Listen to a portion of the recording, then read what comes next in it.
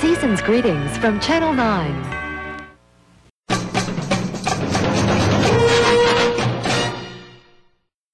ABC preempts its regularly scheduled programming for the following special, brought to you this Christmas morning by Walt Disney World.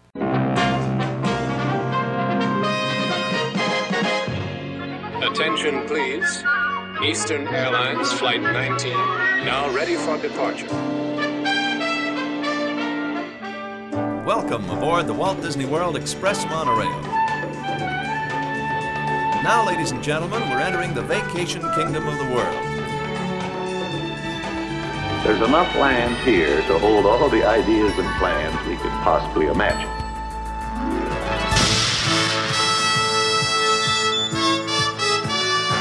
We call it Epcot. Will be our experimental prototype city of tomorrow. Welcome to another episode of the Retro Disney World Podcast, taking you back to the vacation kingdom of the world, the way it was, and the way it is in your memories. And now, here are your hosts. Okay, welcome to episode 14 of the Retro Disney World Podcast. This is entitled Christmas Around the World. I'm your host, Todd McCartney, and sitting in with me tonight, as always, is JT Cougar. Hi, how you doing? Good.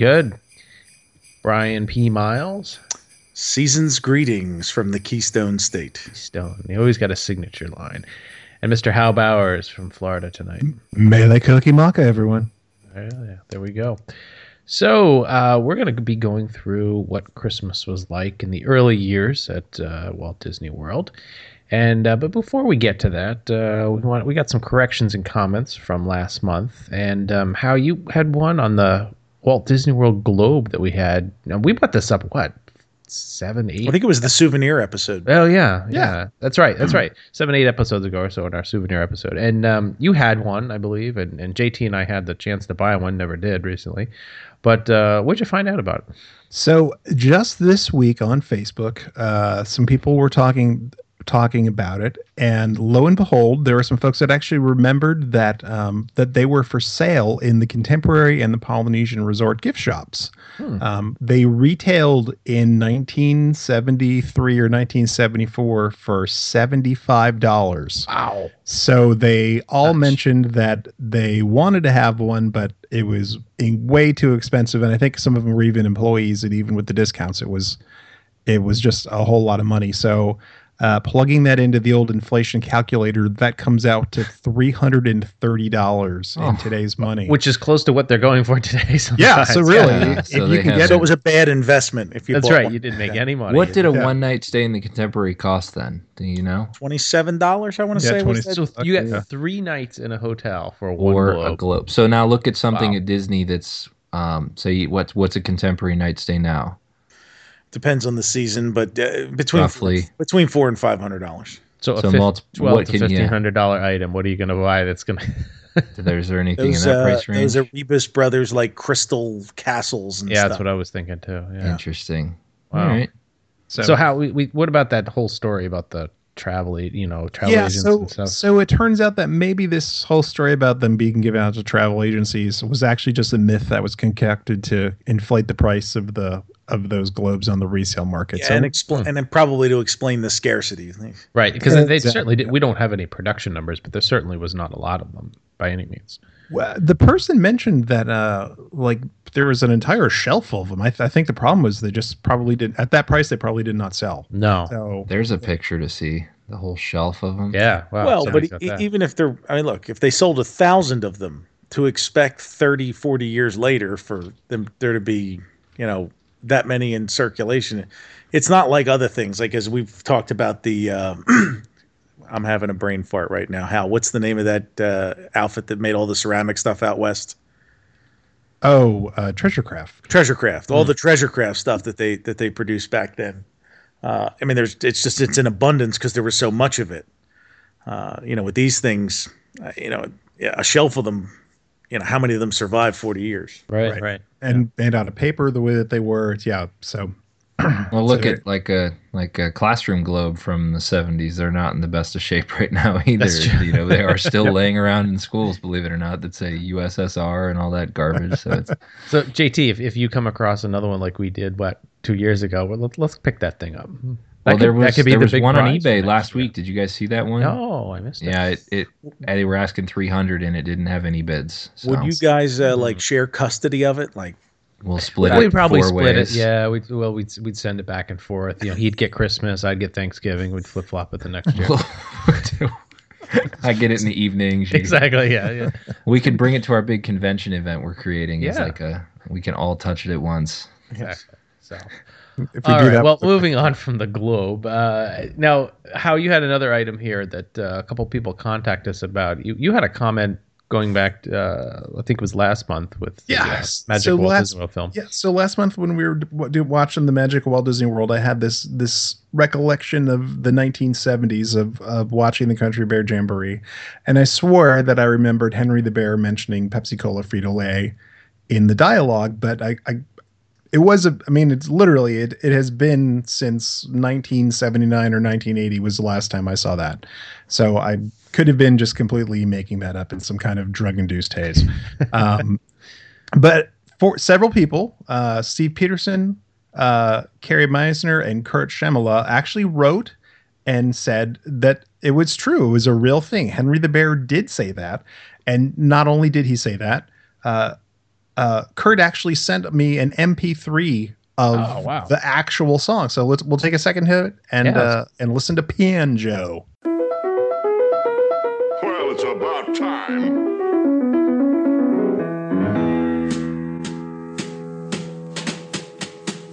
Howdy, folks!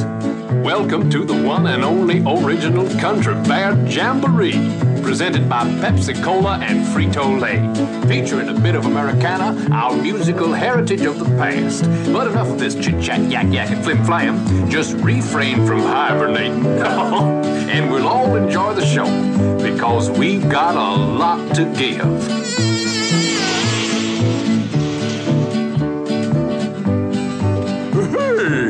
He's a regular Liberace.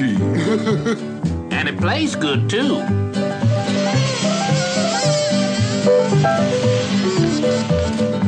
And right now, I give you a sorted assortment of executioners of music and song. The 5 Bear Rugs. Plus, Gomer. Get it, boys! So I was not crazy. I actually remembered it. Kurt coming in hot. Yeah, mine's like a steel trap. Wow. Rusted shut. So interesting to hear that. Yeah, pretty cool. So, all right, we had one other thing. Good old Bicentennial Ben is alive and kicking. He tweeted out at us. He was happy to hear that he was remembered. He heard. He must be listening to us, but he heard his name called out in the podcast last month, and looks like he's doing fine these days. So good to hear that Bicentennial Ben is still around. So if you want to tweet at him, by the end of the show, we'll get his Twitter handle and you can say hi to him. So. Merry Christmas, America, Canada, Europe, and servicemen and women watching around the world. It's Mickey, what's wrong? I forgot the decorations. Well, do something right this very minute, because live from the Magic Kingdom in Florida, it's the Walt Disney World Very Merry Christmas Parade. All right, well, Brian, you have been working for at least 12 months on this episode. This is your thing, the Christmas holiday episode. What have you been putting together, and how we're going to go about starting in 1971, right? Yeah, well, let's, with the caveat at the beginning, is that none of these will be comprehensive, as we're just kind of giving you a flavor of what was going on in the parks. Join our stars, Joan London and Ben Vereen. Deck the halls with boughs of holly. With Regis Philbin and holiday greetings from around the world. I wanted to give you a flavor this holiday time of year of what it was like if you had gone to the park in 1971 and from there on out. Coming your way All the magic and laughter of a Disney Christmas. A holiday peek at Epcot Center's new Living Seas Pavilion. Plus, a behind-the-scenes look at Captain EO starring Michael Jackson. Participating advertisers of the Walt Disney World Very Merry Christmas Parade are Eckert Drugs. When you're in Florida or anywhere in the South, you're close to an Eckert drugstore. For photo processing, prescriptions, or just about anything else you need. And Gaines Foods, makers of Gravy Train and other fine Gaines dog food. Gaines, the company that shares America's love of dogs. The pristine November 1971 film, you get to see the initial Christmas decorations that were up just along Main Street, USA. Nothing else in the park was decorated. And it was the garland across the street and some wreaths and some holly and bows at places.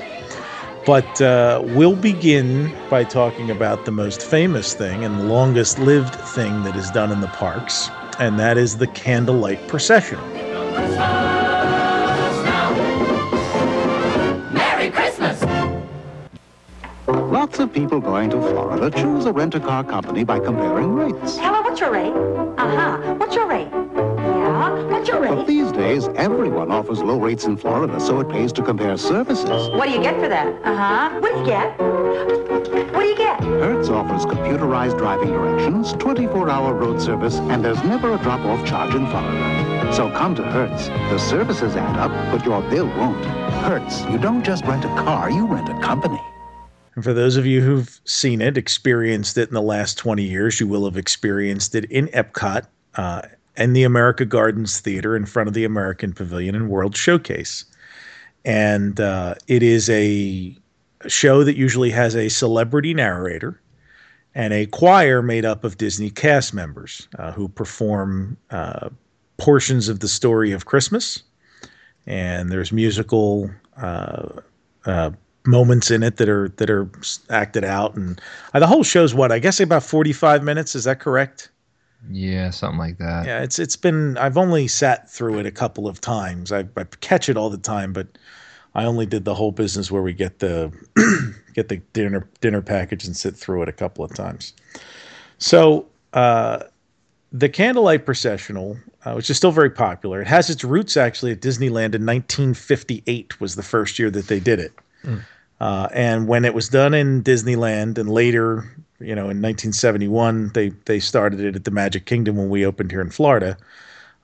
It actually involved a procession that came down Main Street, and they would fill in front of the train station, looking out towards Town Square and down Main Street, and would perform this.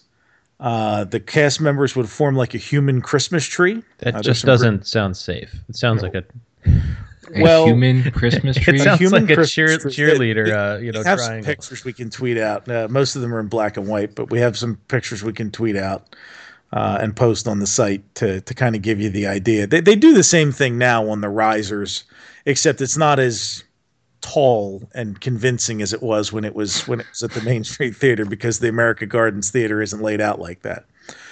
But the early years at Magic Kingdom in Florida involved 1,000 performers. So I don't know how many cast members they had at the time, and what outside groups as far as like high school choirs and stuff they worked in there. But the early years when they did it at the Magic Kingdom, it involved 1,000 performers, and they performed it in the Magic Kingdom from 1971 through 1992. And normally it was done a few nights, 1, 2, sometimes 3 nights. In fact, the one year I had in my notes that they did it like the 20th, 21st, and 22nd of the month. And then they would have a celebrity narrator. One of the famous early pictures from the Magic Kingdom is Rock Hudson. In fact, there's a website, we'll have to put a link up to it, that lists every celebrity narrator they had until they moved it in 1993 to Epcot Center.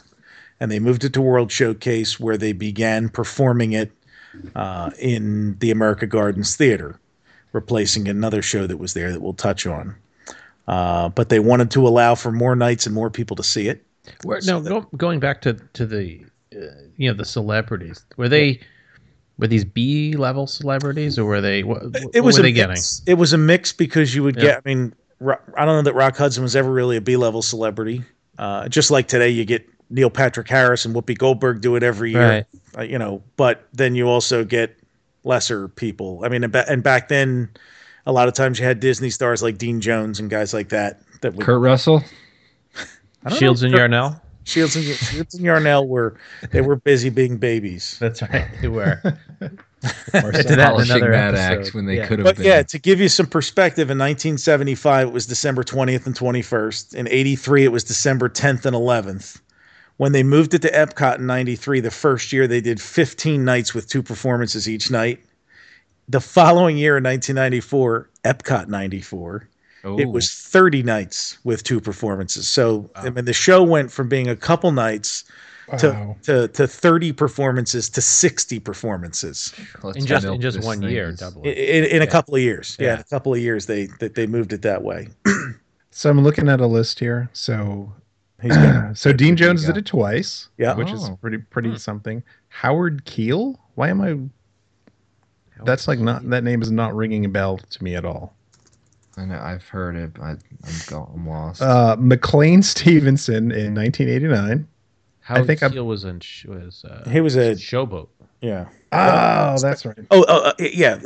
A lot of times they had like Broadway and musical theater people. Okay. So. Makes sense. Oklahoma as well, and he was also looks like he was also in Dallas. Walter Cronkite in 1988. That would have been a good year. Big one. Mm-hmm.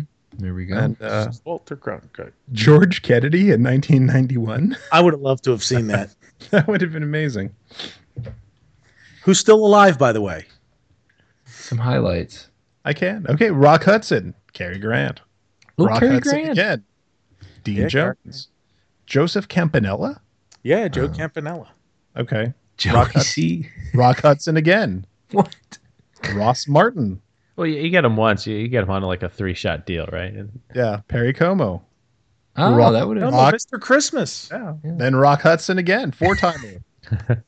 And Ross then it's like Steve Martin on Saturday Night Live. Yeah, James Hampton and Darren McGavin. Darren McGavin. Ooh, The Love Boat, there's right? a trivia where Yeah. it's his famous. No. No? Darren McGavin was the dad in Christmas Story. In Christmas Story. Okay. Wait, what year did he do it? Does it say? 1981. Oh, when was Christmas Story? There's the question. I feel like it was like 83 or something. 82. Yeah. Let's look that up real quick. There's also Bill The Madison. year I was born, so.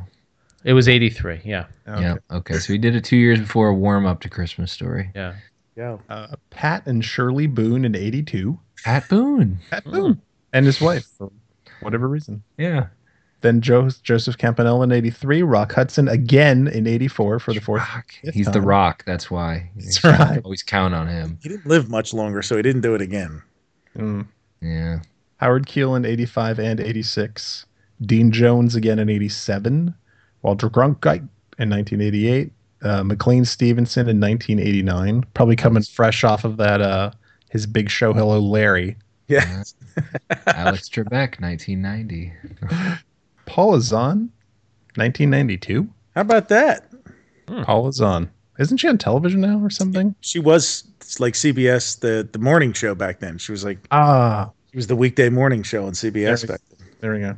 So these were all at Epcot, or when did it? What year did you say it started at Epcot? Still again? Magic Kingdom. This is all Magic. Because okay. once they would just have one person every year. Once they go to Epcot, it was obviously 4 and 5 weeks of different people who would come in and be guest narrators. So. Who's like the ultimate though? Who's done the most? Because you said there was like 30 shows one year. Like who did? And it was that like one person did all 30 shows? No, what they do is they bring in. I mean, the way they do it now, and presumably the way they did it then, was they have one person per week. One person comes in and does the shows. I want to know who's the Iron Man though that did the most. I think it's got to be Rock Hudson. The original had to be Rock Hudson. These days, I mean, Whoopi Goldberg and Neil Patrick Harris have been doing it every year now for. But they do one show, right, or two? No. They come and do it. They do a week. They do it. It's what is it like? They do. They do it like Thursday through Sunday or something. I think they do it.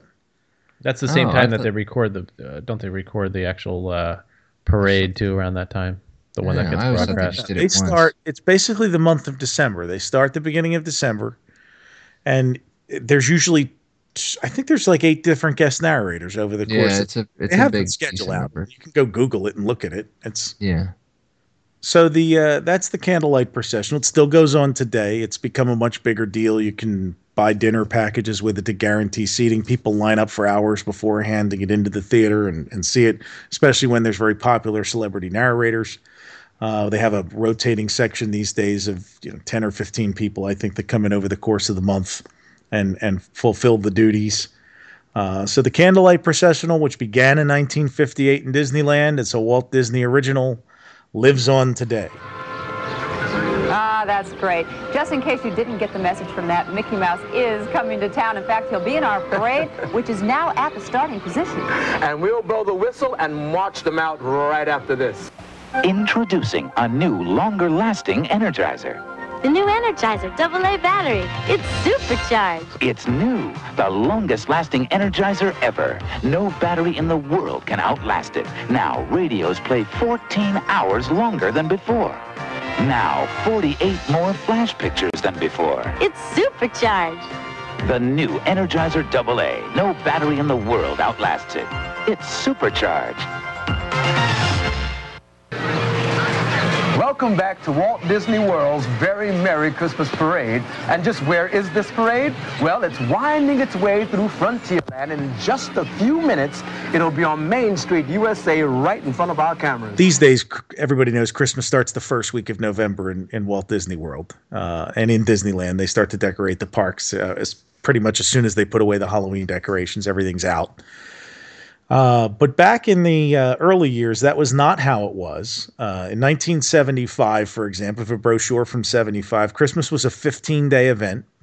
It started on December 20th and ran through January 3rd. Most of the celebrations at that time focused on live name entertainment, where they would have a schedule of people who would come in and perform, like Casey and the Sunshine Band or the Arthur Hurley Band. Country music stars Marilyn Sellers and Bob Sanders performing their hits One Day at a Time and Mountains in the Morning. So if you were a fan of those folks, you would come and see them perform in the park. And that was a lot of what went on with the Christmas entertainment back then. The garland I mentioned, if you look at that pristine 71 film that we have, the garland was across Main Street, was strung up from the very first year, 1971. And it lived on until 2012. 2 years ago, it was retired in favor of wreaths with a candle in the center of them that are just hung from the light posts on the side. And the reason for that change is because when they designed the Festival of Fantasy parade floats, the dragon was too tall and would have ripped down the garland. Oh. So they had to. It also, if you're, this is my personal thing, I actually think it looks nicer because you get a nice shot up Main Street towards the castle, which the garland would obstruct it for 2 months when they used to have it up. So that's one of the reasons that they made the change was the parade, which, speaking of parades, in the Magic Kingdom, they had a variety of parades that they would run during the holiday season, but just for the holidays. And of course, again, keeping in mind that the holidays for them was usually mid-December through New Year's. None of this like starting in November stuff. But they had the late 80s, early 90s, they had a Mickey's Christmas Cavalcade, which was a character parade.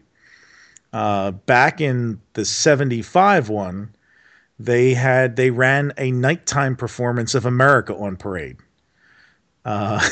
So that was running. They would just run the daytime parade. They would run it at like a special nighttime performance of it. And in the 80s, they had one called Fantasy on Parade, which was a Christmas themed parade. And I guess back then, how they did not do fireworks every night. So during the Christmas time, one of the big things was if the Magic Kingdom was open until midnight, there would be a nighttime parade and fireworks. That's a pretty big deal. Yeah. I like that. The other thing that they that was pretty big part of the Christmas celebrations has been the stage shows. I picked up some information on some of them.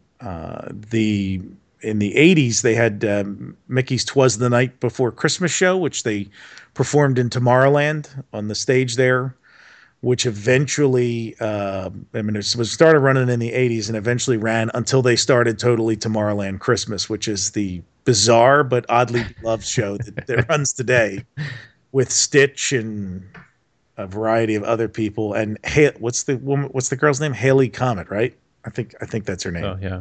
She's the star of the show. Back then, though, they also had a Castle Forecourt show, which was the Sparkling Christmas Spectacular. And that was ran in the 70s and 80s. And it was Donald and Uncle Scrooge telling their version of the Scrooge story for Christmas. And Fantasyland had its own show called Fantasy Follies that starred characters. And that was held on that. They had the retractable stage we had talked about. I think so. Yeah. Yep. That's where it was back there. Right.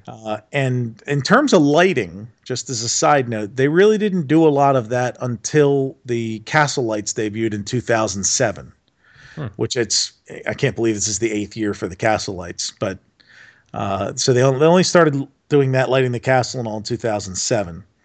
But starting in 1984, they changed one of the attractions for Christmas. Who wants to tell me what that attraction was? Go, Hal. You got your arm up. Country Bear Jamboree. Yeah, they would change that over to the Country Bear Christmas special.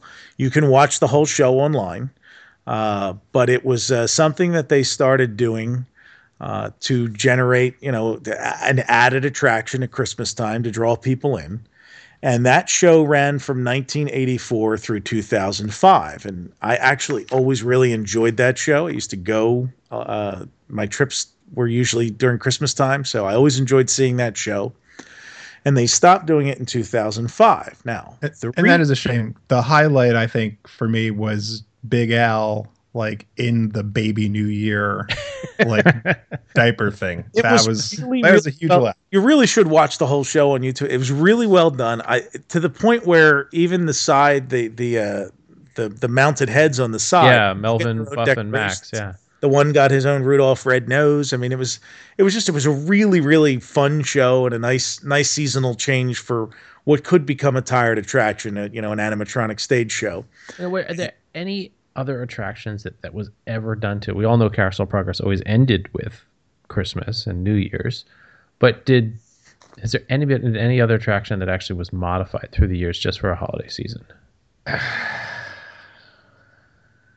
is it a rarity? Well, it's becoming more common now. Yeah. Obviously, in Disneyland, they do the Haunted Mansion holiday overlay. They do the Small World holiday overlay, largely because that's a commuter park. It draws local crowds, not so much resort vacationers. And so they change things throughout the year to try and boost attendance and keep people coming. Over here, I'm not familiar with it other than the Jingle Cruise, which they started last year. Right? Last year was the first year? 2 years. So we could do a Space Mountain, a Santa's Sled. We could do Pirates of the Caribbean. Pirates of the Christmas Bean or something. Yeah, the Christmas Bean. Christmas Bean. What I'm really hoping for is Kwanzaa Manjaro Safaris. Kwanzaa Manjaro. Yeah. Hey, that actually fits. So the reason that it ended was that the show to set up was $50,000, and then to revert it back to its original form after Christmas was $50,000. And someone working on the budgets decided that was $100,000 that they didn't need to spend in their division, that it didn't generate enough. If you listen to enough Tony Baxter or read these other Imagineer books, you know that everything at Disney is weighted on how many people come through the turnstile for this attraction. And when we change something, how many more people come through the turnstile. And it was just not generating enough additional people coming into it for them in their minds with their pencils and their calculators to say it was worth spending the $100,000 a year to change it over. I have been told before when I've brought this up from people that don't discount that it might not return someday, that it might not be something that they try again. So I would like to see that happen. Right there. That's great. And of course, anyone will be able to come and visit the Living Seas Pavilion starting January the 15th. That's right. And you'll all get to see more of the Very Merry Christmas Parade right after we come back from these messages. Don't go away. Don't go away. Disc photography by Kodak. It's changing the way people take pictures. Picture a brand new world. The Kodak disc camera advances the film automatically, so you can get the pictures you may have missed before. And it knows when to flash, and can flash again in 1 1/3 seconds. All you do is push one button. The Kodak Disc 4000 camera. Bet you know someone who'd love one. Picture a brand new world. What power? Where's Superman? Superman, can you hear me? What moves? Your secret's safe with me. I'm not going to tell anyone. What a guy. Never thought this thing would go the distance. Superman 2. Sunday at 8, 7 Central. Oh, welcome back to the parade. You got here just in time because you know what, Ben? What? It is time to start the show. So let's go down to Main Street, USA for the start of Walt Disney World's Very Merry Christmas Parade. The Christmas Parade, which began in 1983, and we actually have some details on the 1983 broadcast because it was recorded live on Christmas Day. It was broadcast out. The broadcast began at 1:30 in the afternoon, and they actually did it live. And it changed over the years after that, but to eventually becoming more pre-produced as it is today. And these days they actually record it weeks ahead of time. It's usually the first weekend in December. Most of the stuff is disappointing. I don't know. Most of the stuff is recorded now. But back then it was live from the Magic Kingdom at 1:30 on Christmas Day, and they would they would broadcast the parade live. So. As you know, today it's all musical performances, and they pre-record people in front of Disneyland's castle and the Magic Kingdom. It's already recorded, isn't it, for this year? Like it's done. It will be, yeah. It's like all the intros, and they did it back in like November. Yeah, they recorded in November this year, which is abnormally early. Yeah. Yeah. Wow. So I prefer the background dressed like pilgrims. You know, I prefer day of live. Yeah, live. You got to do it live. Let's start a campaign. Starring and featuring such celebrities as right, yeah, Rock Hudson, equivalent modern day celebrities, because you know Rock Hudson, even though he's famous, but it was probably 10 years in the rearview mirror since he made a big movie. You know, by the time he was doing some of these candlelight processionals. Yeah, I so wonder somebody, if he's like a Nicolas Cage. You know, I wonder if they're concerned about something, happening live, or if it's like they just know they've got control. Well, then they have that marketing tool for both parks. They bounce back and forth, and they couldn't do that live, Right. So from what I kind of recall, the first ones that aired were actually, they purchased the airtime in order to put it on. It wasn't a show that the network actually asked for. They actually almost ran it like a commercial. To get people to see the Magic Kingdom, and then over the course of time, it actually became like more of a real show. But the first couple ones I think were actually bought and paid for, like advertising. Not the parade they asked for, but the parade they needed at that time. Right, and actually that is one of the ironic things, because I have some vague recollections going at Christmas time in the 1980s, like when these parades just started, and Christmas Day was fairly dead, but then as the parade got more and more fame, and people kind of expected it to be done live on Christmas Day, all of a sudden Christmas Day got incredibly busy. And now it's busy the weeks up to, because people expect it to be taped then. And like you said, JT, it's like now it's getting taped in November, and people are probably there in December expecting it to be shot. So right, and they actually don't announce like, hey, we're going to record it on these days. It's usually like a day's warning. There's telltale signs, because they used to move the tree.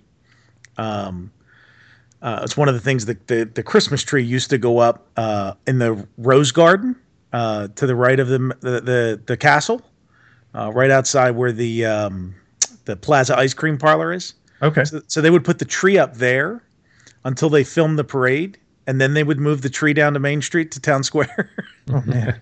And then they stopped doing that altogether. So they put the tree up in Town Square, and sometimes when they're filming the parade, they take the tree down so that they can get their shots, and then they put it back up for other shots.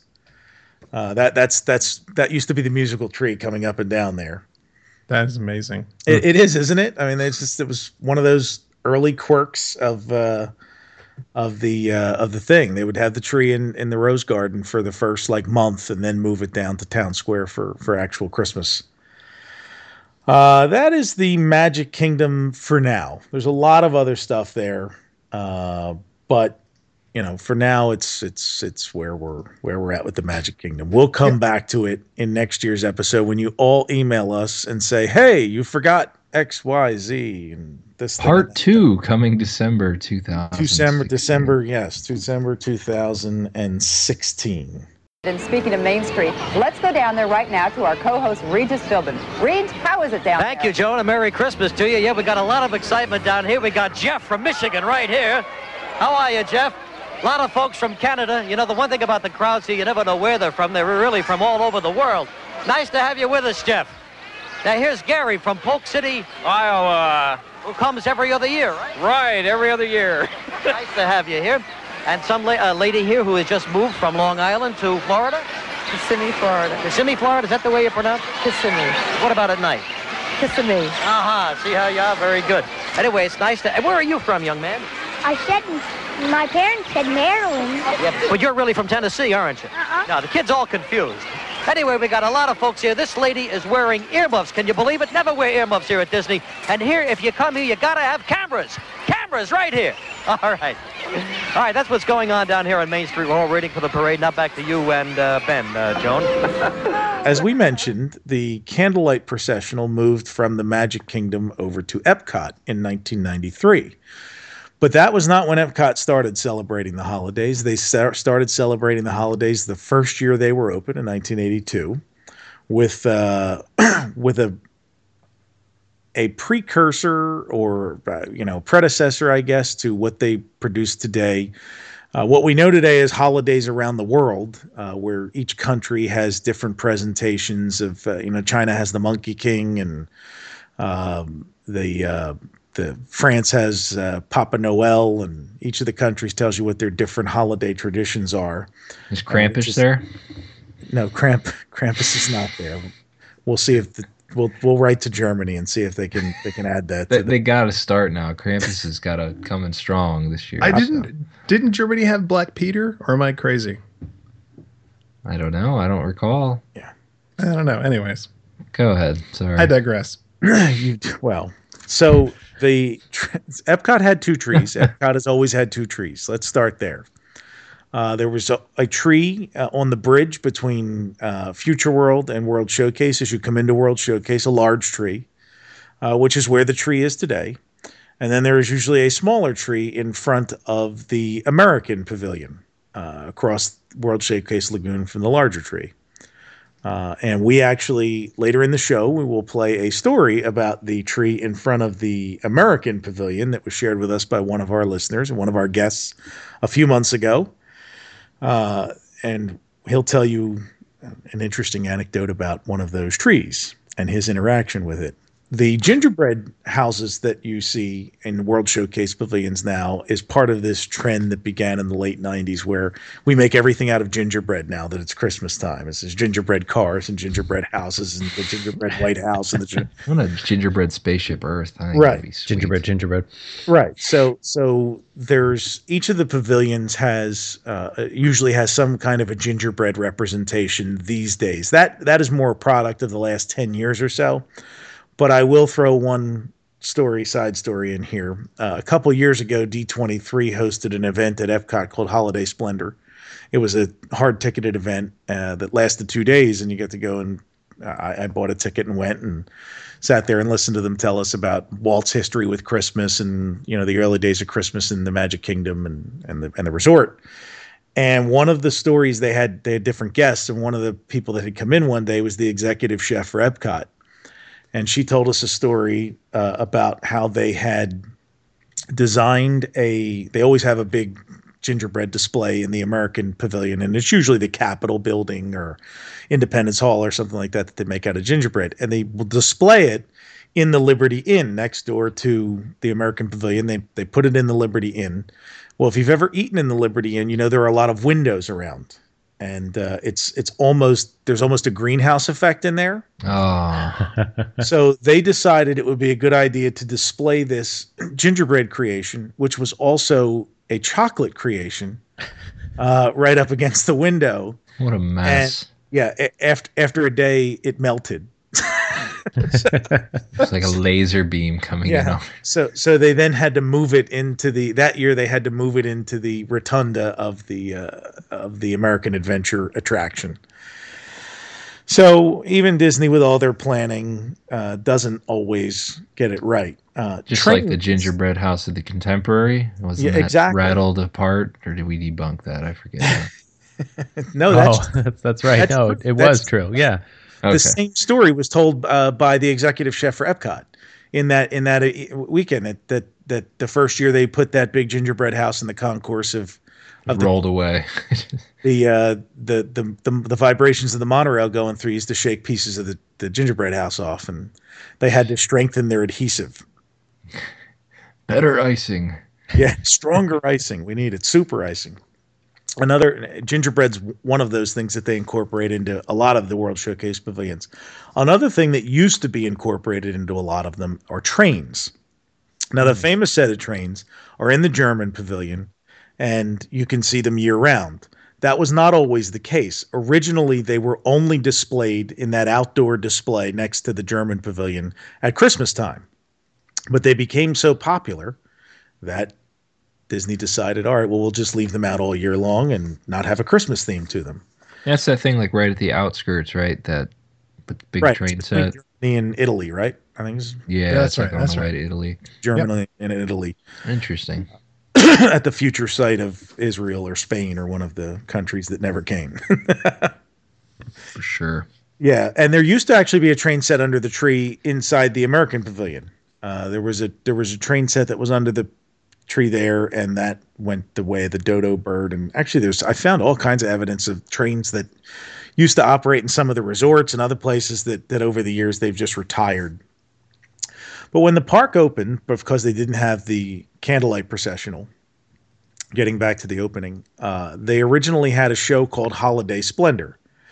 And that was a show that was performed on the stage in front of America.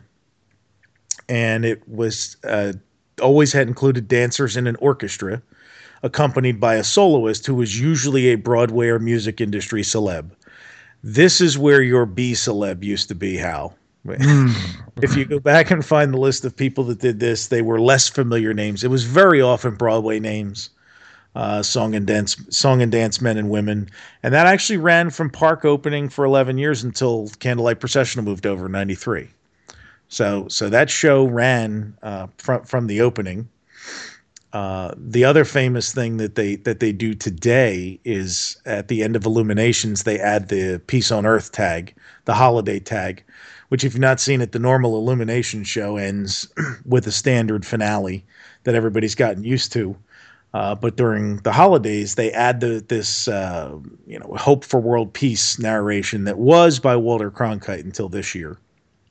But there's a magnificent red and green holiday fireworks burst, like a 180-degree fireworks burst that goes off. It's overwhelming that they've added today. Prior to that, before there was Illuminations and the Peace on Earth tag, they just used to run the nightly fireworks. So you'd see not Fantasy in the Sky. What was it called? Symphony in the Sky? Sort of Skylidoscope, and the other one that they would do. Laserphonic Fantasy. Yes. Yeah. Laserphonic Fantasy. So that was actually listed as part of the Christmas program back then. And then something that I mourn. I don't know when they started, so someone is going to be able to answer that question, but the Lights of Winter. And the Lights of Winter were this beautiful set of lattice work that they would put up on the bridge between World Showcase and Future World. And it had it was a bridge of 30,000 lights, a canopy of 30,000 lights that extended over that bridge. And up through 2008, at the end of that bridge was the Epcot tree, which is still there. But they would have an annual tree. Every night they would have a tree lighting, Mickey's Tree Lighting Treat Show. And they'd have characters and performers from around World Showcase come and sing carols and light the tree and the arch. And there was a whole ceremony. Disney never announced they weren't bringing Lights of Winter back. So when the following year came around and they didn't go up, Disney just kind of sheepishly admitted that we're not bringing them back, that they had retired them. No real explanation why, but they were a much, much beloved thing that is missed. And on the ground floor underneath the canopy off to the side, they also had this display that was called the Winter Dandelions.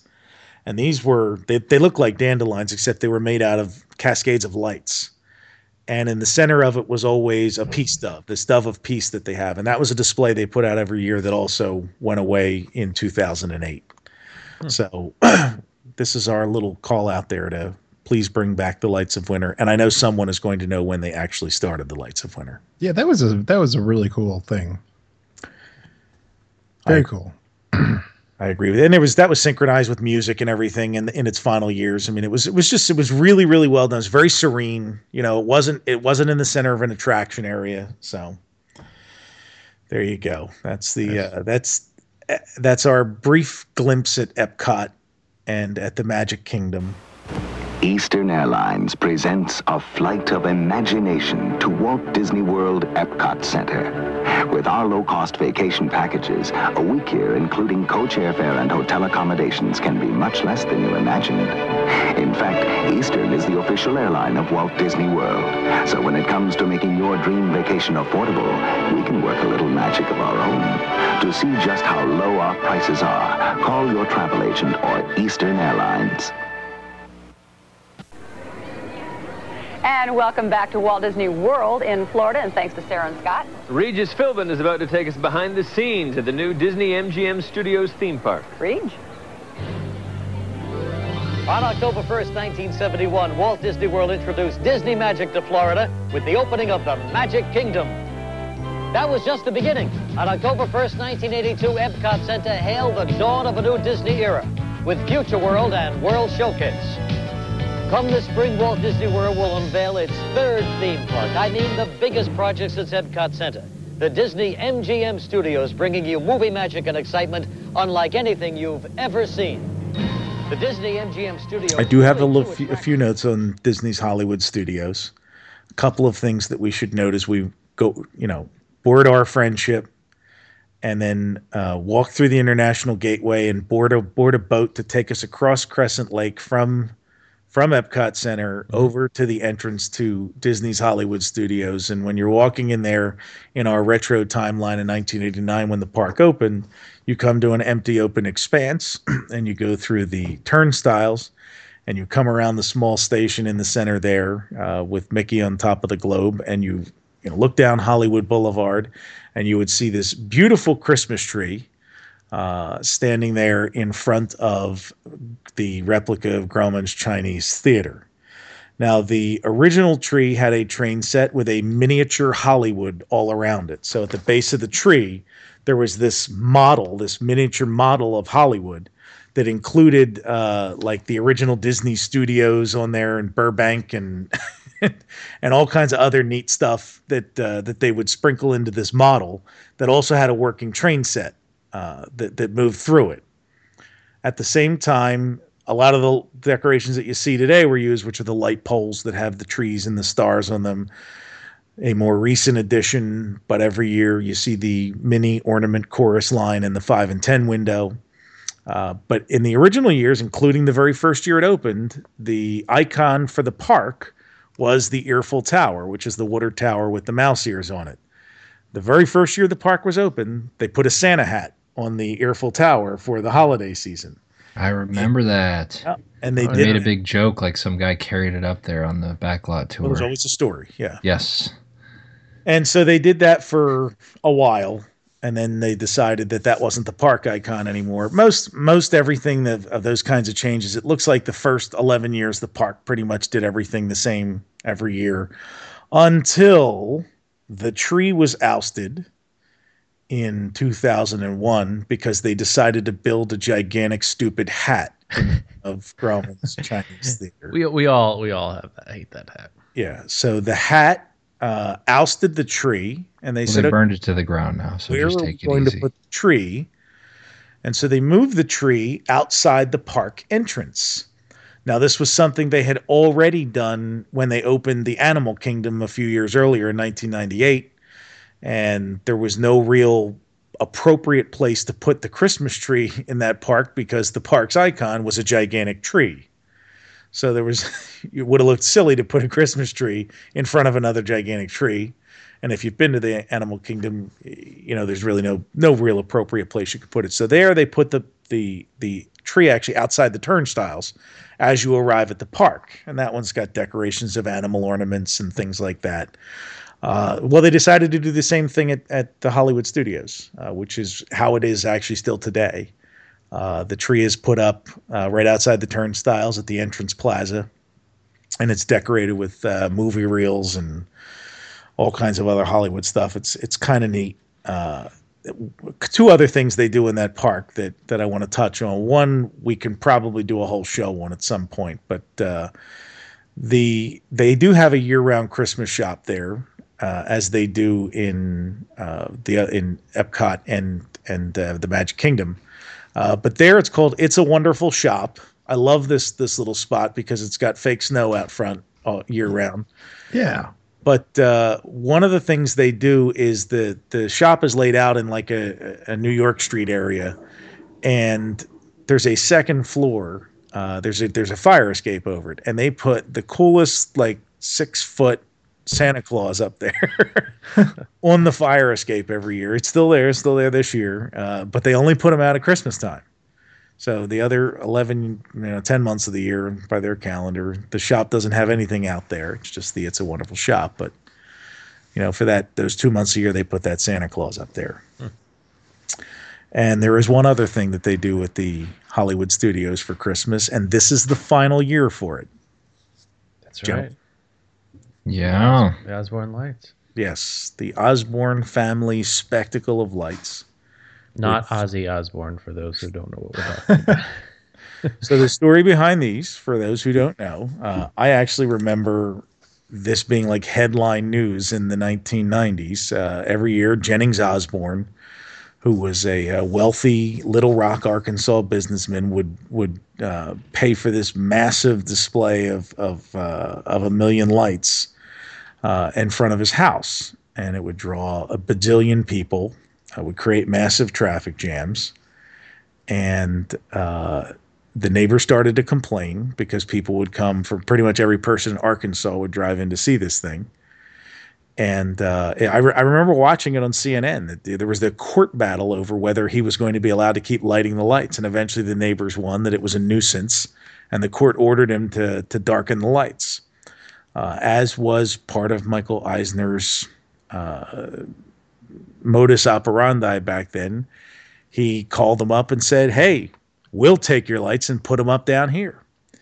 So Jennings Osborne sold the lights to Disney, and Disney brought them down here, and they set them up on the studio lot through Residential Street, which of course no longer exists. But back then, Residential Street was part of the tram tour, and they had houses from famous TV facades like the Golden Girls house and the house from Empty Nest and the house from one of the Ernest movies that JT probably knows which one.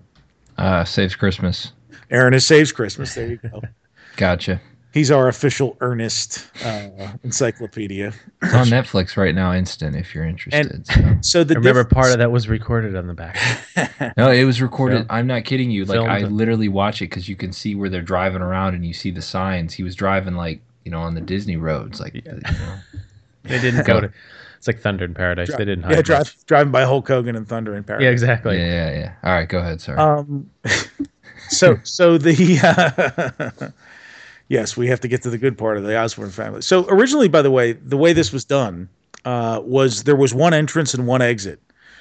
I love the Osborne lights, but I hate going to see them because it's just this mass of humanity now, and strollers and people stopping and taking pictures and video. And the way that it was back then, there was one entrance point, and they would let you in, and you would actually walk through Residential Street at your own pace, everyone going in the same direction. And you would take it in, and you'd make your way through, and there was one exit point. So it was one single one-way direction to get through the attraction. And I just remember it being like the nicest, most serene Christmas music's playing and everything. And now it's, I don't know, it's like the difference between going to like an old corner tavern and then walking into like a club, like a nightclub, and the only thing missing is the pumping music there. Yeah, I got to experience that too, and it was really nice. It was, like you said, it was just a very relaxing. It was very cool that it was on houses, so it was more of a sort of a reproduction of what he did at his house. It seemed more quaint, I guess, because it was houses rather than stuff spread up all over through that huge intersection. Well, now, right. Do I recall you just walked that at that time? Yes. Yeah. Now, I remember doing that like 1 year, 2 years or something like that when it was back there. Which was also a unique experience because you never got to walk through there. Yeah. The rest of the year was on the tram tour. I recall like one of the houses had a bike in the yard, and they just completely decked out the bike lane there, like in lights. Like all the spokes had like rope lights in it. And yep. I mean, so it was. There are some that's videos. All I got. What? That's all I got. I don't know much more than that. I remember the bike. No, that was good. Yeah. So one of the I want to remember, I'm trying to remember if they decorated Herbie or not. Because then he used to ride by Herbie and he would go up and down on that. Yeah. I'm trying to remember if he was on that tour or not. I don't remember when I saw it. I do not remember him being there. I think he occasionally had maintenance issues and would kind of disappear for stretches. Got it. Yeah, but so you'd end up in what was that town square where they used to begin and end the tour. You drive through that town square, and that was always decorated. And the town square is where they would have the carousel of angels that was always up top and would spin around. And but it was, it was a really, really nice thing. I seem to recall they had a stage there too that they would do some live entertainment on through the holidays. Like I want to say I went there for New Year's Eve, and they had Eddie Money playing on the stage there. Take me home tonight. So once they demolished Residential Street to build the Lights Motors Action stunt show, they then crammed it into New York Street. I think that's pretty much all of it now, right? It's New York Street and. Yeah, I get with that in the San Francisco street too. So it's all that left. It's left of the lottery. So it's all kind of crammed in there. They let people in from. I think you can still only get in one side now. I don't remember. I think you can only get in one. They only let you in the one side now. But it's so much more cramped and crammed and not anything like the original was. So we'll stop with the Remember When stuff there. And I think the actual lights are all different now too, because they replaced all of his lights with LED lights a couple of years ago. Right. Well, they say too, isn't there that wives' tale that like they just throw them all away every year and start fresh because it's cheaper? I don't know that. What I do know is that originally it was a static light display. And then somewhere in the mid-00s, when the whole computer-controlled lights things, they became the Osborne spectacle of dancing lights. And so now it's all this that coordinated to terrible Mannheim Steamroller synth music and stuff. And glow with the show. Yeah. There's more magic on the way, so stay right where you are.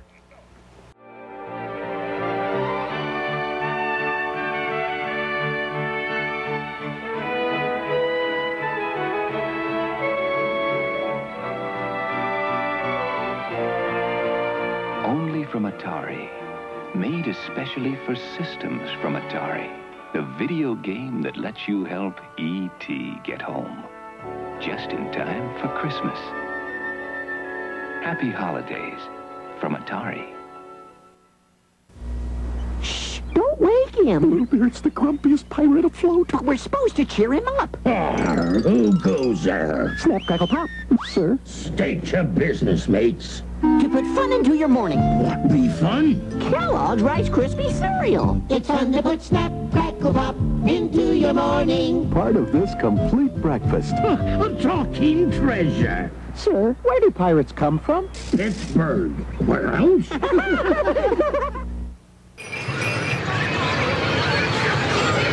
Welcome back to Walt Disney World's very Merry Christmas Parade, everybody. We're live from the Magic Kingdom in Florida, and here are some characters that are plenty live. You better believe it. Yes, here's Nibblelips. So that is the 4 parks, but that is not where our Christmas extravaganza ends. And obviously, again, the caveat, we know that's not comprehensive for every park. There's plenty left there for another show. But we would be remiss to not mention the other big, most remembered Christmas themed show that they did, which was the Downtown Disney. Before it was Downtown Disney, it's now Disney Springs. Before that, it was Lake Buena Vista Shopping Village and the Disney Shopping Village and 5 or 6 other names, right? So that opened in 1973. They opened the shopping village, and there had been some debate over, and when I say debate, I mean between actual cast members who participated. There is vociferous debate between whether the first year they did the live nativity at Downtown Disney in either 1975 or 1976. Hal had found something that said, a comment actually on a video that said 1976. I found photos and cast members who swore it was 1975. I have the 1975 brochure, and the 1975 brochure did not mention the event going on. So I don't know whether it was in 1975 or not, because I was 1, and I was not in Florida. Sorry. But I am going to accept that it was either 1975 or 76. What everyone agrees on is that this show, which I'll describe in a second, was performed originally under what was the Captain's Tower, which there's a ton of pictures of because it was one of the landmarks in the Lake Buena Vista Shopping Village. And so the first 2 years, it is generally agreed by everybody that it was done underneath the tower. And then after that, because it was growing in popularity, they moved it to a stage that they constructed. So they had this nativity show called The Glory and Pageantry of Christmas. And the first couple years that it was performed, it was a very small, regarded as a very intimate show. Because what did you say the initial group was? So it would start off with 4 singers in kind of Victorian garb, and they would come out and do a couple of songs and sort of warm up the crowd, and then the baritone guy would start the narration, and then as he would tell the story, it's like people would walk up on the stage and fulfill their parts, and then just kind of freeze. So it was very unusual in that, but I'll let you tell more of the story of who they are and how they got there and all that stuff. So 2 side notes. The group that came out for some reason in Elizabethan Victorian garb, because apparently people dressed like that at the time of Jesus. They was a group called Regeneration, and they actually have a Christmas album out, which includes some of the very pieces of music and arrangements that they performed in the show. So that is somewhere probably out of print, somewhere on a vinyl album, 8-track or cassette tape that you can hunt down and find. But I've got the wax cylinder. He plays that thing all day. There you go. I threw your Carousel of Progress line at you. So we sorry. So they would, as Hal said, these guys would come out and the different actors would come out and it was playing. Say Joseph and Mary came to Bethlehem, and they would walk out. Think the Peanuts Christmas special, as they're reading the story and people are acting it out. But they'd come on stage, and then as Hal said, they would freeze, and it would eventually create a living tableau. The whole show was about 30 minutes. I want to say 30 or 40 minutes. Yeah, I think that's right. So what the cast members from that they recount is, if you watch, there is a video of the entire show, so you can see it from the 1980s when it ran. They would black out the stage at certain points to set up different things. And when they would black the stage out, the people who were in these living tableaus, the cast members say that's when they would all just like shake it all about and try and like shake their limbs loose and blink their eyes and, stretch. And then they'd have about 10 seconds to then get back into positions. So then it would come back on, and there'd be like a new person on stage, and everybody had to kind of be back in their places. So that's one cast member story that they talked about. After a couple of years, the thing got big, and they decided to build a stage by the Empress Lily, or towards the Empress Lily, down on the edge of the water. Now, the cast members who remember this remember two things about it. It got noticeably colder when they were right on the water. So the common recounting from everyone who worked on the show was how cold they were, because they'd get up there in these costumes. And, Central Florida, although this week isn't a good indicator, can often get chilly weather in December, January, and February, especially in the evenings. So they're down there. In the beginning, it was only a couple of performances. They added some as it went on, but in the beginning, it was performed the week leading up to Christmas Eve 2 times a night. And in the mid '80s, they did it on 3 nights. It never turned into with the candlelight or any of that stuff. They were doing 50 shows or anything like that. Yeah, but I will agree. It would there would be certain nights that it was quite cold, because when we moved to Florida in '79, we went every year from '79 until they stopped doing that show, and it could get very cold, especially on the water right there. Yeah, the world famous half-inch snowfall was in '77, so that kind of makes sense with that must have been a cold year. Also, my understanding is they all, the cast members too. A little known fact is that to warm up, they would actually go back to Roy's cabin, and they had some nice fireplace there. Cocoa, yeah. Yes, right on the edge. They take a boat over there. They take a boat afterwards, right up the water. You were absolutely correct, Todd. That was where the post show was. So yeah, they would just stand there. The other story about so each year they'd add these cast members. They'd add people to it because they'd say, well, we have this big stage and it's so popular, so we'll add a candle maker this year and we'll add a shepherd and they kept adding angels. And a cast member who was telling the story said, does everybody remember the year one of the angels fell in the lake? So apparently one of the angels got a little too, their wings weren't quite lofty enough, and they went over into the drink off the riser. Yeah, I guess we should mention that the way that stage is set up it's a little bit different. The stage is kind of in the same location now as it was then, but there was no back to that. It was literally just a platform that was built right out onto the water. So there was nothing to catch anybody if they spilled off of it. And I want to say that set was built right up against it, and the stage was quite small. It was not as expansive as it is today. It was a very small stage. So yeah, So it was very popular, as Hal can attest, since he says his family went every year. It was also free. It was free, as opposed to, up until '81, everything in the parks was ticketed by ride. And after that, it was one price every day to get in.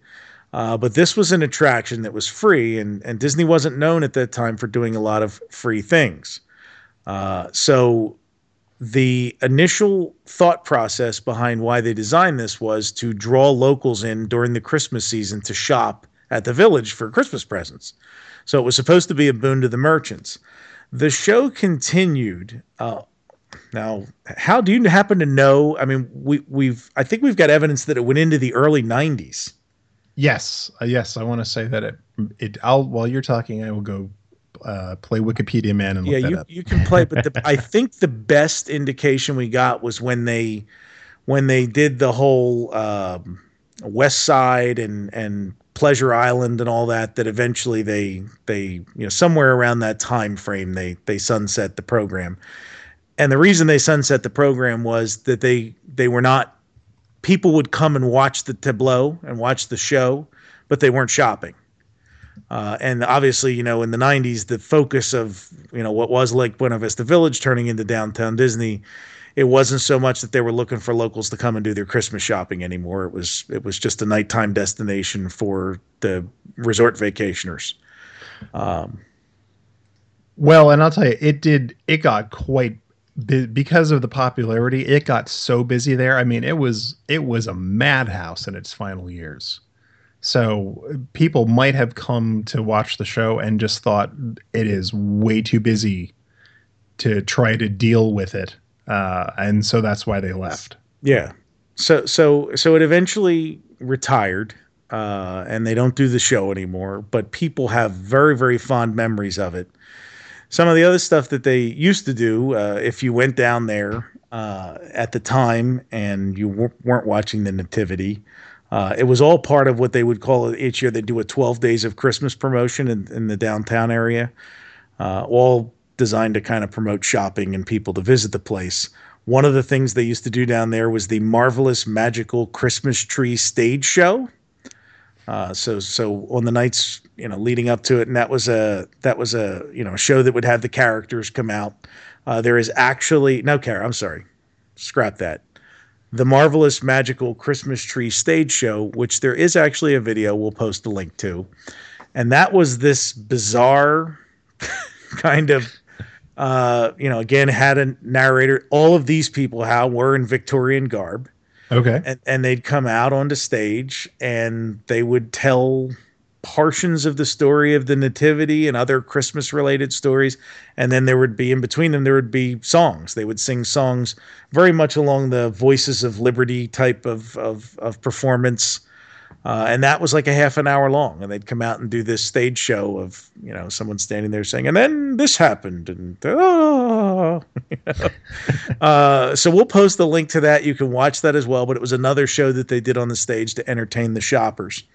A couple of other things noted down there from people was the Christmas tree. And in the 80s and 90s, the tree there was like 40 feet high. And it was surrounded by these 5-foot packages. And the packages were laid out at the base of the tree, but there was this huge field that they would build of red poinsettias at the bottom that made up the base, like the ground where they were setting the presents, and then the tree rose up from it. There's a couple of pictures. I'll have to see if we can snag one of them and post that as well, where people have taken pictures of their kids standing next to the tree, and the kids look like they're smaller than the presents under the tree. There's this massive tree over top of them. So. At some point they stopped doing that. And it was when they were changing over the stores, I guess. And eventually they moved the tree, a smaller tree, outside of the Once Upon a Toy store. And the tree would be decorated with actual toys, like Etch-a-Sketches and like not actual Etch-a-Sketches, like cartoony Etch-a-Sketches. They would fabricated stuff that was like oversized, and that's what they would decorate it with stuff you go in the toy store and buy. And that lasted until 2011 when they replaced it with a more traditional tree. And Hal, you had a memory of some ice skating down there? Yeah, I recall the year. I think we probably drove out to see the Christmas show, the Glory and the Pageantry at Christmas, and we all sat down, and then all of a sudden one year there was something completely different there, which was it was like supposed to be like the exterior, I think, of like Mickey or Minnie's house. And they had, was at the time, I think, kind of novel, that artificial ice. Yes. That material stuff that you can ice skate on. And they did this character ice skating show in that same spot instead. Which I think might have lasted for a year or two, and then I think they might have actually moved it into one of the parks for a while. A little hazy on that one, so again, some help some help from Sony. And they still have, well, I don't know. I shouldn't say this still because I almost never go to Downtown Disney anymore. But I know years, when I say years, a few years ago, they had an ice skating rink down there like this time of year that you could rent like skates and go skating on. Oh, okay. I don't know if they still have that or not, but it was certainly a product of the 2000s. They had it was right, if I remember correctly, it was right between the World of Disney store and whatever the hell is across the way from it. They used to put up a little ice skating rink and you could skate there. I'll tell you, one of my favorite like holiday memories is. Does it involve pie? It doesn't, but it involves a shop very close to where we used to go get the pie. The Christmas store there. Yes. For years and years, and it may still be there, but I don't recall it on my last couple of visits. They used to have a music box, one of these old style ones that played discs, these big giant 12-inch silver discs. Yes. Oh, with the little holes in them, right? Yeah, with the holes in them. Yeah. And that to me just always said Christmas.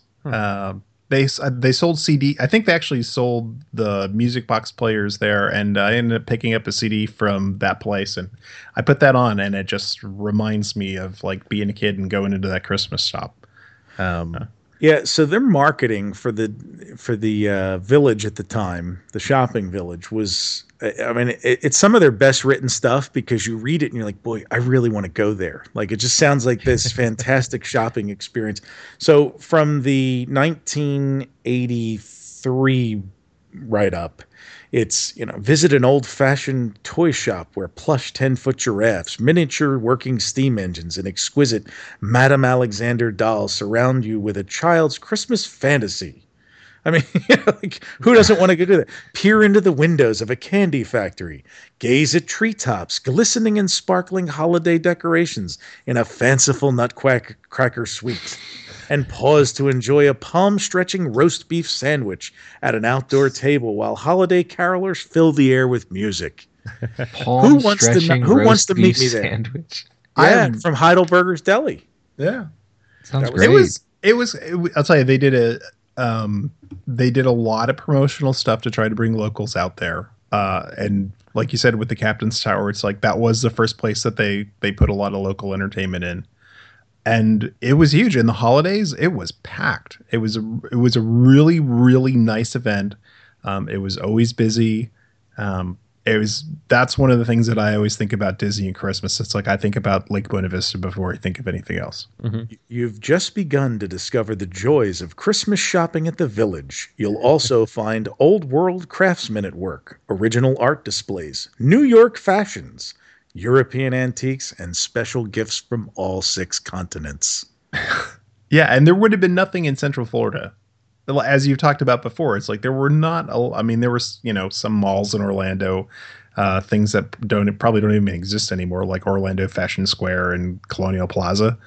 You wouldn't had any kind of selection like you would have got there. You had really unique stuff at the Village at that time. Right, yeah.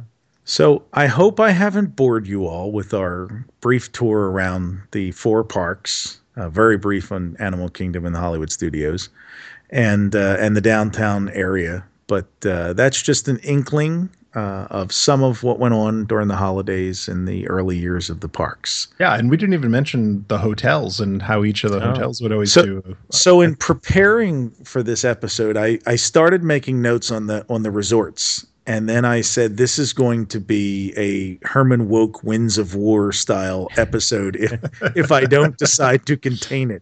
Because the resorts are just, it's a whole, you've got 20 years of the Contemporary and the Polynesian before they were really building and opening other resorts. And then you've got everything that they've done where they really just tried to, in fact, I have a marketing brochure. I want to say it's from 93 or 92. Where they had opened, the Grand Floridian, and they had opened the Port Orleans Resort, and so they're marketing all of this stuff and everything that they're doing there. And we've got a New England Christmas at the Yacht Club, and we've got it's just way too much. We can do it next year. Excellent. Well, Brian, appreciate all the efforts there and great stories, and we'll return after a message from our sponsors. Arcade players, get ready. The new Atari 5200 Super System is here. With a controller so advanced it plays arcade. Graphics so real it looks arcade. With arcade hits you can't play on any other system. No other home video system can touch it. The new Atari 5200 Super System. It's as good as you are, maybe even better. Next time. I don't want to grow up. I'm a Toys R Us kid. They got a million toys at Toys R Us that I can play with. I don't want to grow up. I'm a Toys R Us kid. They got the best for so much less. You really flip your lid. From bikes to trains to video games, it's the biggest toy store there is. Gee whiz! I don't want to grow up, 'cause maybe if I did, I couldn't be a Toys R Us kid. More games, more toys. Oh boy, I want to be a Toys R Us kid. All right, well, it's time for viewer mail. JT, you ran out there this month. Lots of letters flying in and out.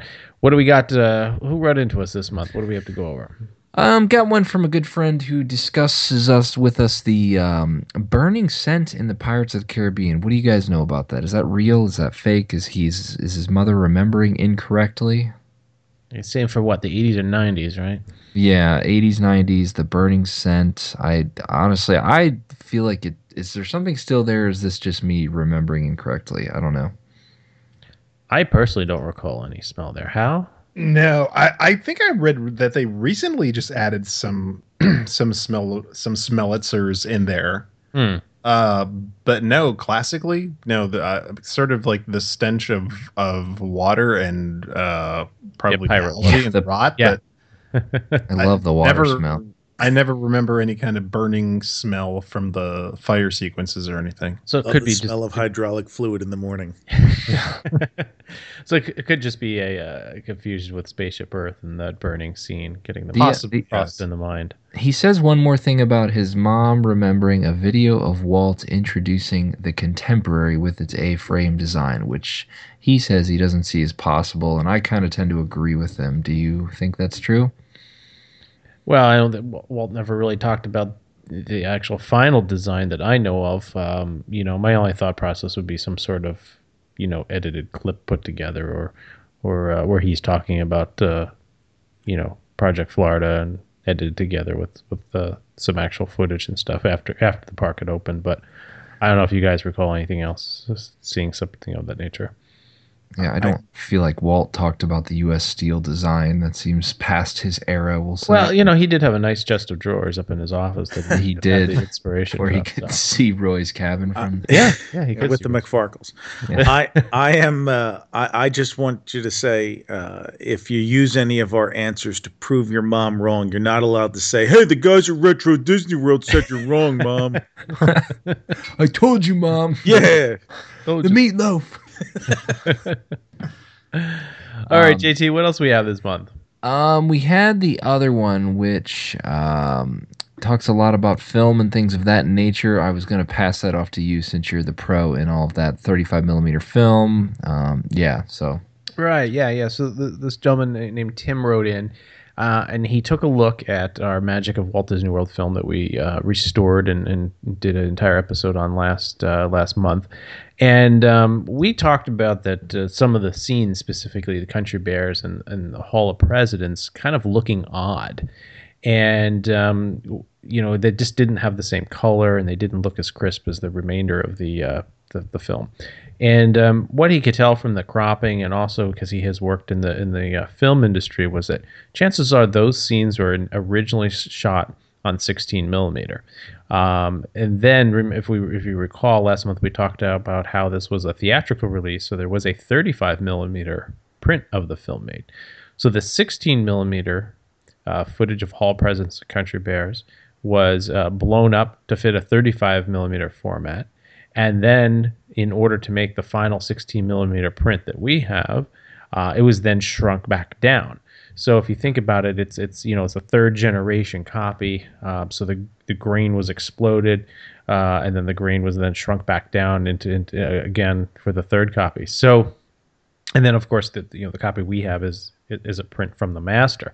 So you're 3 generations removed. So it was interesting to have somebody who's worked with film be able to picked that out and determined that that's probably why. And that makes sense. Some of that footage was probably cheaper to shoot and easier to shoot with 16 millimeter cameras in the attractions. So. Well, I think they used to anything that was shot for television back then was usually shot on 16. 16, yeah. Yeah, so most of your television shows that were shot on film back then to be broadcast were shot on 16 because the quality was good enough for television broadcast at that point.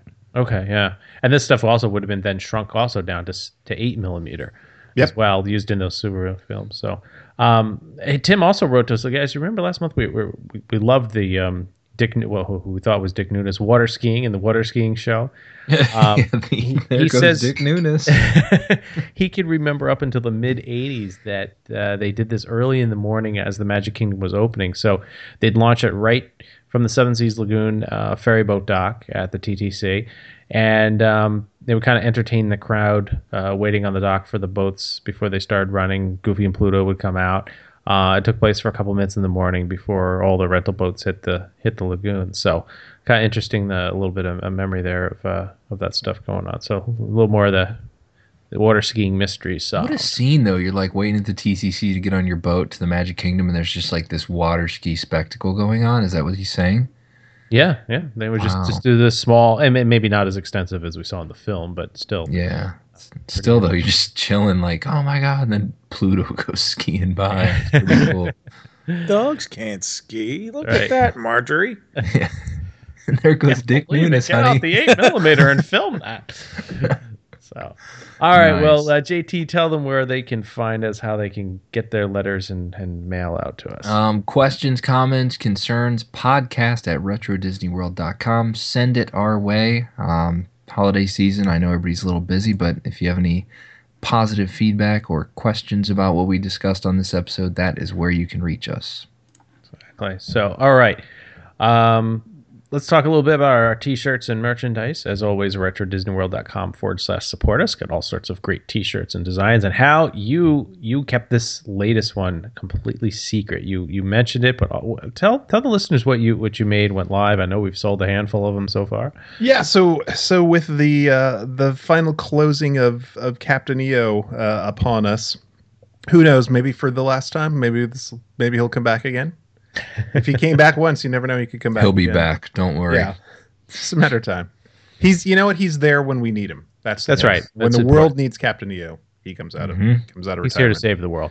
That's right. Somebody give him a flat tire right when we need him to. So as a tribute to the good captain, oh Captain, my Captain. I put together a t-shirt design of "See You Later" trash cans, of like 3 Captain EO trash cans with "See You Later" up in the spot where the push would be. Nice. And I'm gonna do some surprise holiday themed t-shirts too. So be on everybody open your browsers right now, because as we play this back, they will be on the shop for you to. retrodisneyworld.com/support us. Let's just say if you like another captain who is no longer at the resort, I think you will find something that might be to your interest. Captain Salty Hinder. We are back. In this past 90 minutes, you've seen a side of Christmas that makes us all laugh and smile, but there's another side of the holiday we'd like to share with you. It's a feeling... All right, normally we do the film restoration portion of the program right now, but we did a pretty lengthy one last month, so we're going to skip it this month, but instead we have a very good story from Glenn Simpson. If you remember back in episode 12, Glenn discussed some stories of him bumping boats and bumping buses in World Showcase, and when we spoke with him, we asked him to tell us a little bit of a Christmas story. So we spoke to Glenn, and this is what he had to say. Back in those days, which probably this was 1983, both the Magic Kingdom and the Epcot Center would close early on Christmas Eve, like at 6 p.m., so that cast members could spend time with their families and guests could go back to their hotels and everything to get ready for Santa's visit later on that evening. And at the time, I was working in World Showcase as the job title was Lagoon Transportation Lead, and part of the role of that was just to ensure that the area was somewhat clean and well kept and during the day of operation. And it was getting probably a little bit later in the evening. Sun was starting to go down, even though this is Central Florida. It still gets dark around Christmas time fairly early. So I'm guessing it was probably around 5 o'clock or so. And I'm walking in front of American Adventure, and the Christmas tree, which was a live tree, both in the Magic Kingdom and Epcot, they would be brought in from California, and they would have these huge ornaments placed on them and everything, and just like today. And the Christmas tree in Epcot Center was between World Showcase and Future World. And so as walking by American Adventure, I look across the lagoon, and the tree is not straight. Instead, it's pretty well tilted. And, kind of did a double take, because a 65-foot Christmas tree that's kind of tilted is sort of odd looking. So I contacted my supervisor by radio, as well as, I think, security and a couple other departments and everything. And with a tree that high, there are guy wires up near the top. And what had happened, apparently, is one of those guy wires had come apart. Nobody was hurt. The tree was slightly tilted. If you were close to the tree, you may not even notice it. It was sort of a visual thing from a distance, where you could see it was, a little. It was tilting to one side. So what I believe happened is they were able to kind of cordon off that area, and because it was Christmas Eve, the park was getting ready to close. And again, no events, no incidents, anything like that. And one of the ideas of Disney having so many people just trying to keep an eye on things is to help avoid any kind of safety event from happening. And so it was all good, but that night, Christmas Eve, they had to fix the guy wire so Christmas morning, everybody could come in and the tree would be standing straight. So, it's considered, the feedback that I got, it was considered kind of a good catch, because it could have been a situation that it could have been worse than what it was. But it was kind of interesting to see a tree leaning off, or the leaning Christmas tree of Epcot Center. The Canadian who saved Christmas. Yeah, the Canadian, eh? All right. Well, big thanks to Glenn Simpson for telling that story. What a great story. Yeah, fantastic. Great. Perfect for this episode. Thanks, Glenn. With all the excitement, you might think that this is the end, but hold on, because we are going to come right back, and we will have a special Christmas finale that you will remember for a long, long time. Very long time, so don't go away. Hi, I'm Vicki. Where's the world's greatest resort? Watch this, then stay tuned. I'll be back in a minute with a free offer. Daddy's got a new job. Maybe he and Mom forgot what childhood means. I'll never meet Mickey Mouse. Maybe we'll go. Hey, little girl, do you think that no one cares about your dreams? Daddy's working. That's what you think. These are times you'll always treasure. Now your dreams come true. Sharing all the fun together. It's Mickey. Together at Disney. Hi again. Right now, rooms are available in the famous Walt Disney World Resort hotels. Call this toll-free number, and we'll show you more in this 28-page vacation magazine, yours free. It's filled with the rooms, recreation, and fantasy of the world's greatest resort. Call this toll-free number now. The rooms, the fun, and your free magazine are waiting. All right, well, this is the segment that you have all been waiting for a year to hear. It is Audio Rewind, as always, but tonight we will be giving away the big prize. That's right. $10 million. Whoa, wait a minute. Who agreed to that? Sold a lot of T-shirts this year, folks. That's right. We've been doing really well. Now, tonight we're going to be giving away this month's the yearly prize, the big prize we're talking about, which is the replica Paul Hartley map from www.map.com. But first, we're not going with the Rice-A-Roni this year? No. Oh, we did have a year's supply. Yeah. Quaker State? That's right. Quaker State oil? We may have some hamburger helper left. I'm not sure. Jelly of the Month Club. Jelly of the Month. So before we get to that, we are going to rewind to last month's Rewind Puzzler. And let's take a listen real quick to last month's.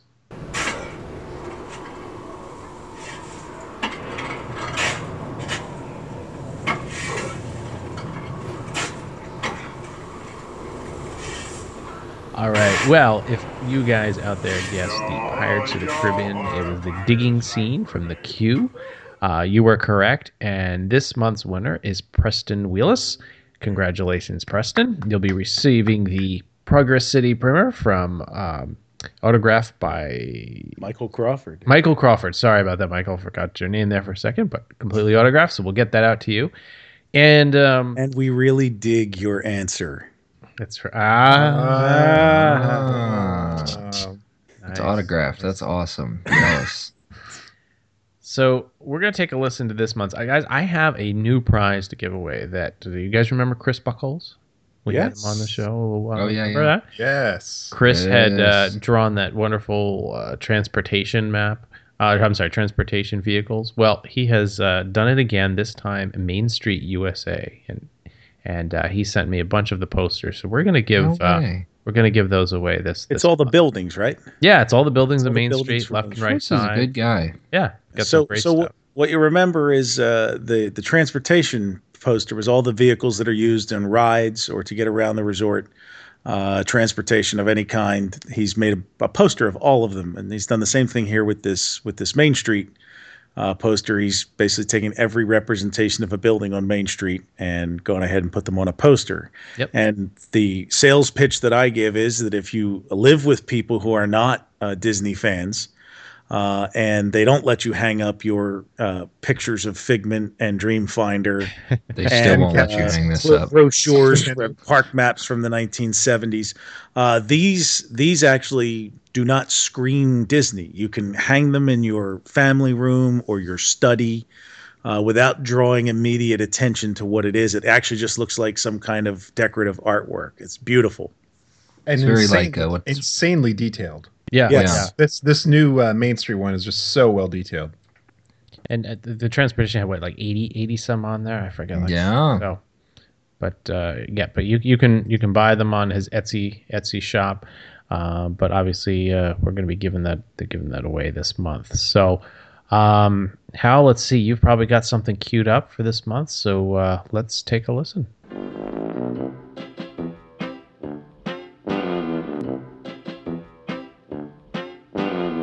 All right, well, if you think you know the answer to this month's audio rewind, send your entries to podcast@retrodisneyworld.com.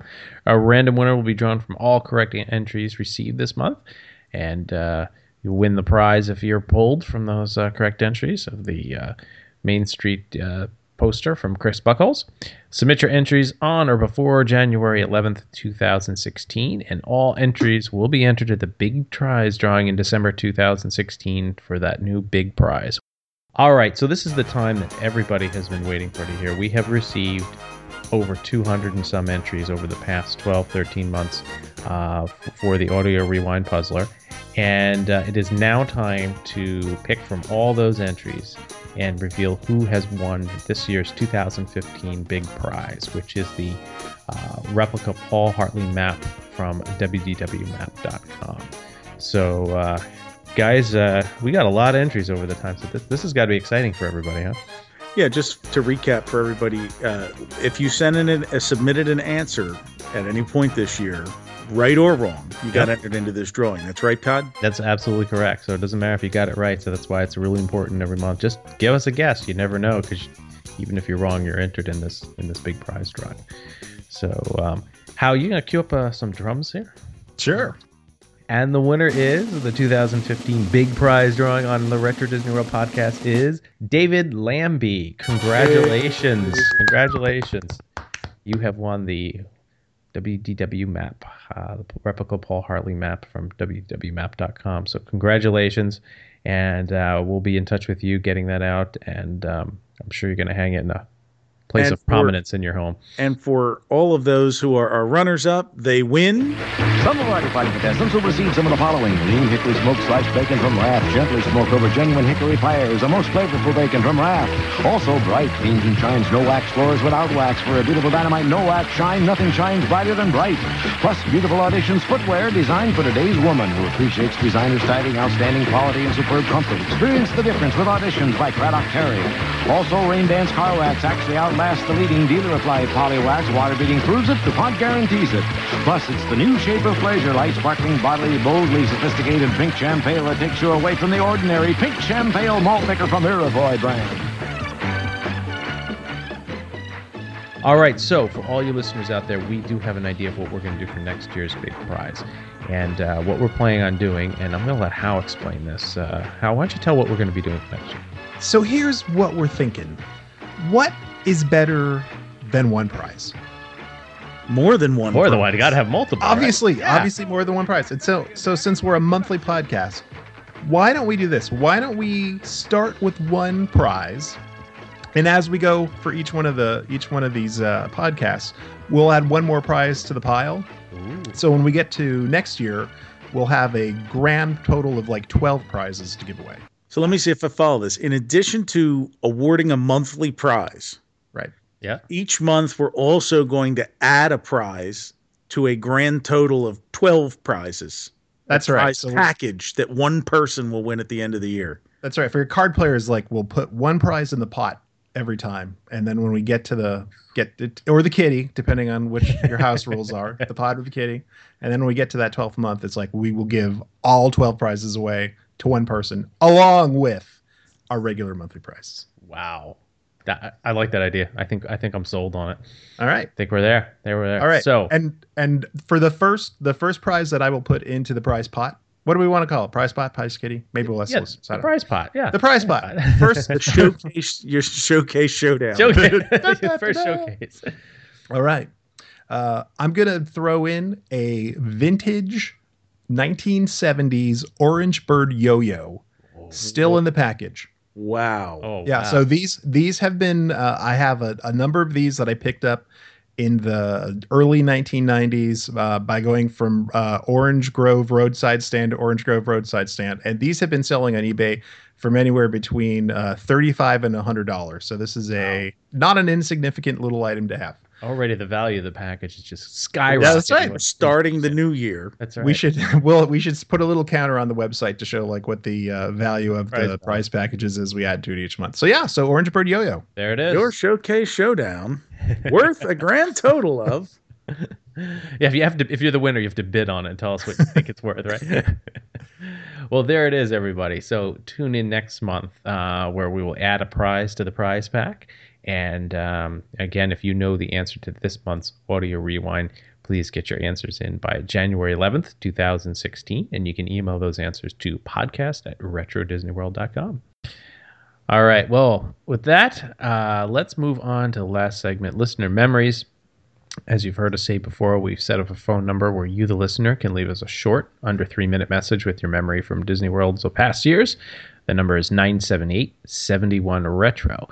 We got a couple calls this month, and let's take a listen. Hello there. I'm the Dream Finder, and my little purple friend here is a figment of my imagination. Figment for short. You know, we've traveled all over the world collecting the stuff dreams are made of. And you wouldn't believe all the dreams floating around out there during Christmas. Oh, yeah, so many of them. You see, we fly through the air in my wonderful dream-catching machine, gathering sunbeams, rainbows, feathers, anything that sparks the imagination. And these last few weeks, we've been collecting the wonderful Christmas wishes our guests here at Epcot Center have been dreaming. And we store these marvelous ideas right here in the Dream Port. Can we see them, Dream Finder? Well, I don't know, Figment. It is Christmas. Well, why not? Let's see now. Where did I put those Christmas dreams? I know I left them around here someplace. Figment, look. Wow! Oh, what about hurry? Figment, calm down. Dreams are delicate things, especially Christmas dreams. You ready? Let's see what some of our Epcot Center guests wish for Christmas. Hello, Retro Walt Disney World.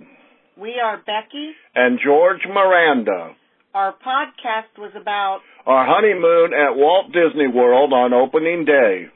We want to wish everyone a Merry Christmas and a Happy New Year. Thank you. Ho, ho, ho, ho, ho, ho, ho. Merry Christmas. Merry Christmas, everybody. Bill from the Riverboats.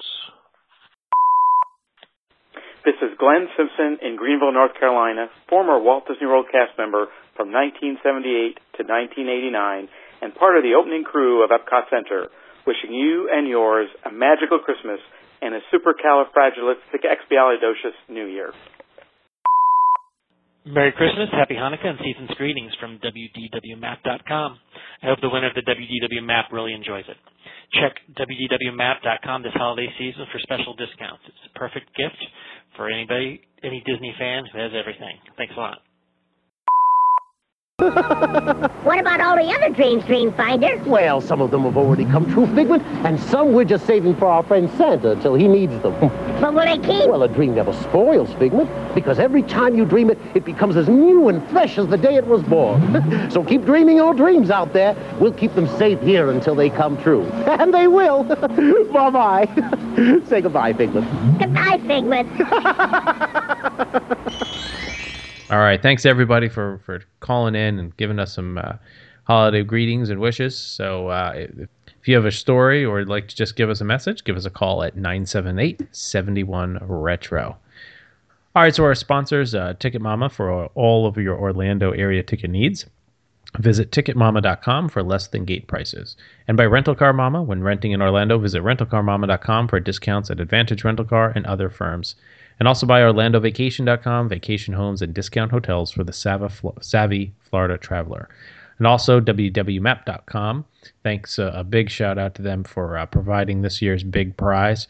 And if you're interested in sponsoring the podcast at all, please email info@retrodisneyworld.com. Also to our listeners, obviously a big thank you, but if you can and you want to, we mentioned him earlier, give Bicentennial Ben a shout out on Twitter. His Twitter handle is Bicentennial, so that's Bison Tennial Ben. Give him a shout out and say hello. I'm sure he'll be glad to hear from all of us. And with that, as always, thank you very much to our listeners. Keep the emails and phone calls coming. We love hearing from you. If you give us an iTunes review if possible, that'd be great. Let your family and friends know about us. And before we have Brian take us out, he's got one more Christmas memory he's going to share with us. We wish you all a Merry Christmas and a prosperous New Year. So, where it all began and why I'm sitting here today, the scene is Christmas Eve, 1987. My grandmother and great aunt are here with my mom and dad, my brother and sister, and some of my aunts. And the shrimp cocktail is out on the coffee table, and we're each having our Coca-Cola or other beverage of choice. And Mom calls me and my brother and sister into the living room and says, okay, you have to come sit down. Now, this is not the kind of thing we ever do on Christmas Eve. We didn't open presents on Christmas Eve. She said, I have one present you all have to open. And so we were each handed a box. It looked like a typical garment box that you'd open and find a shirt or pair of pants.